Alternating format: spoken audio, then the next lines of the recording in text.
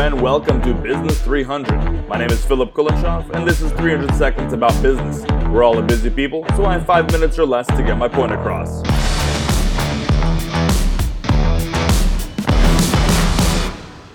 When you serve people and bring other people alongside to help serve people, people are involved. If people are involved, one thing is certain: there are persons.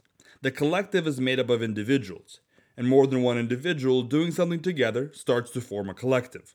This is obvious, and I'm intentionally exacerbating the point. Precisely because this point is so obvious, it's easily overlooked, but it's crucial that we don't miss it. When we're dealing with a group of people, we're always dealing with both the group and each person at the same time. An organized group of individuals takes on its own persona with its own needs. A collective, let's say my employees or my customers, requires organization, processes, and collaboration. A collective needs stability and structure. The collective, contextually of course, can't move too quickly, and it shouldn't. It's a mixture and combination of a lot of individual concerns, creating its own unique challenges.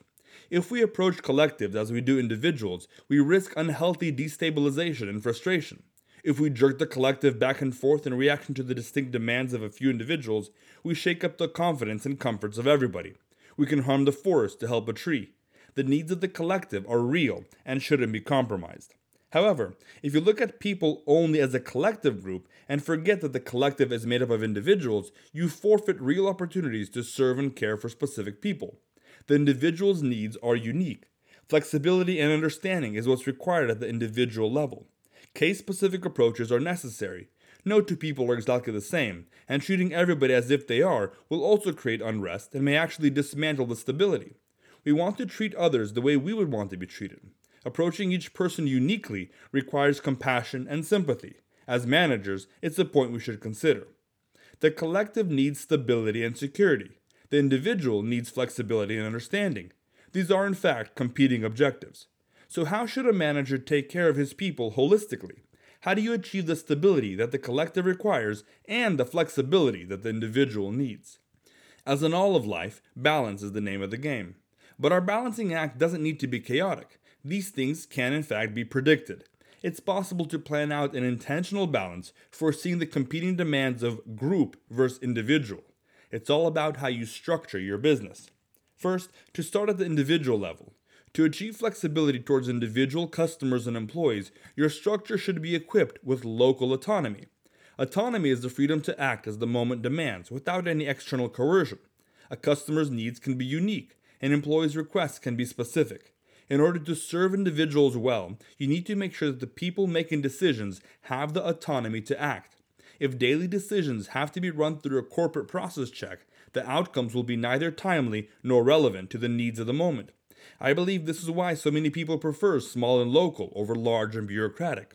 The decision maker is best equipped to make timely and relevant decisions when he has the autonomy to do so. Local autonomy is a must for a sustainable business structure. However, fences make good neighbors, and defined borders help guide our decisions. Although momentary specificities are impossible to pin down in a manual, shooting from the hip is chaotic and unstable. To achieve stability towards all of our customers and employees, our structure must be equipped with boundaries and processes. Order and predictability are beneficial outcomes that we like and need, and typically find it in larger establishments. We want to know what to expect and not be jerked around. But the only way we can deliver on our promises to our customers and our employees is if we maintain a sense of control.